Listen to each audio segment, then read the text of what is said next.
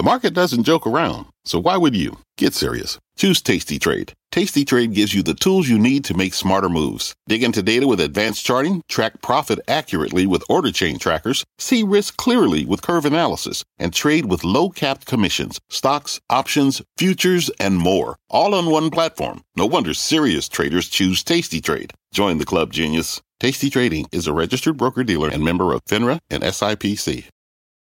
So that market sell-off we saw on Tuesday turned out to really be a buying opportunity for a lot of individual investors. This week brought the strongest level of buying that we've seen since December among the retail crowd, at least. That's according to Vanda Research, which calls out in a note this week that animal spirits, as they put it, are alive and well. The breadth of buying was also widespread, which tends to suggest more optimism, but traders are especially optimistic on semiconductor stocks. You got AMD and NVIDIA seeing a surge in retail inflows this year, outshining Tesla, if you could believe it. Tesla has been a long-time investor favorite. It's seen its share of total traded value drop to the lowest level in 2 years. It's still the most widely held name by individuals. Lately, though, investors have been more actively buying into chip names with less interest in Tesla. As you can see in the chart there, NVIDIA earnings are one big catalyst. The chipmaker reports next week. There has been a surge in options activity ahead of that, with call turnover hitting highest levels and levels we haven't seen since last summer's AI frenzy.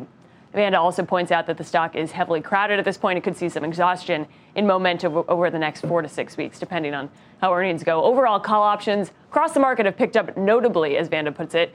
According to that note, in recent weeks, speculative options trading still well below the 2021 peak, but it does indicate a bit of a return of risk appetite among retail traders. And speaking of risk appetite, Bitcoin is having a great week, above $52,000, still above $52,000 this morning, though.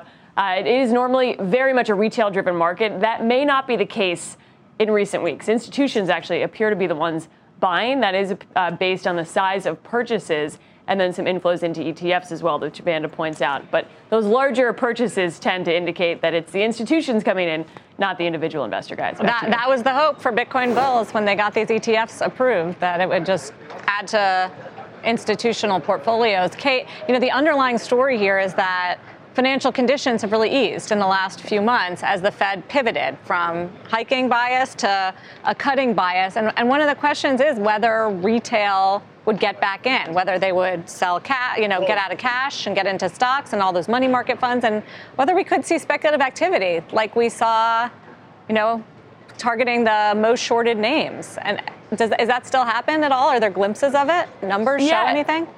It's a great point, and you did see this pivot with the retail investing crowd, where a lot of people got into the markets around, honestly, GameStop. 2021 was a big year for retail investor interest in just people getting into the market. That actually pivoted. You saw people kind of get into the more boring stuff like bond ETFs and money market funds. You are seeing some return of risk appetite, and some of these speculative pockets, things like out-of-the-money call options in NVIDIA, don't indicate a long-term investor. It's a little bit more of a casino culture, so you're still seeing pockets of that, but you're also seeing this maturation of the retail investor where they're getting into a little bit more of a diversified portfolio. Even if they are maybe buying NVIDIA, they're also holding things like money market funds and trying to play interest rates and keeping up with kind of the moving Fed target, as a lot of investors are. Yeah, that's different than buying a stock based on an ice cream emoji, but we'll be on the watch for that kind of That's a different period. Coming back. Yeah, Kate, thanks. exactly.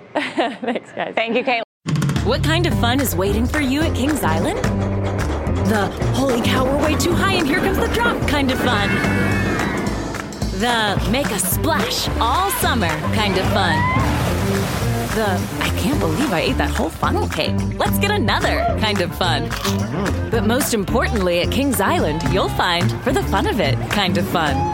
Don't wait to start your fun this season. Kings Island is now open weekends.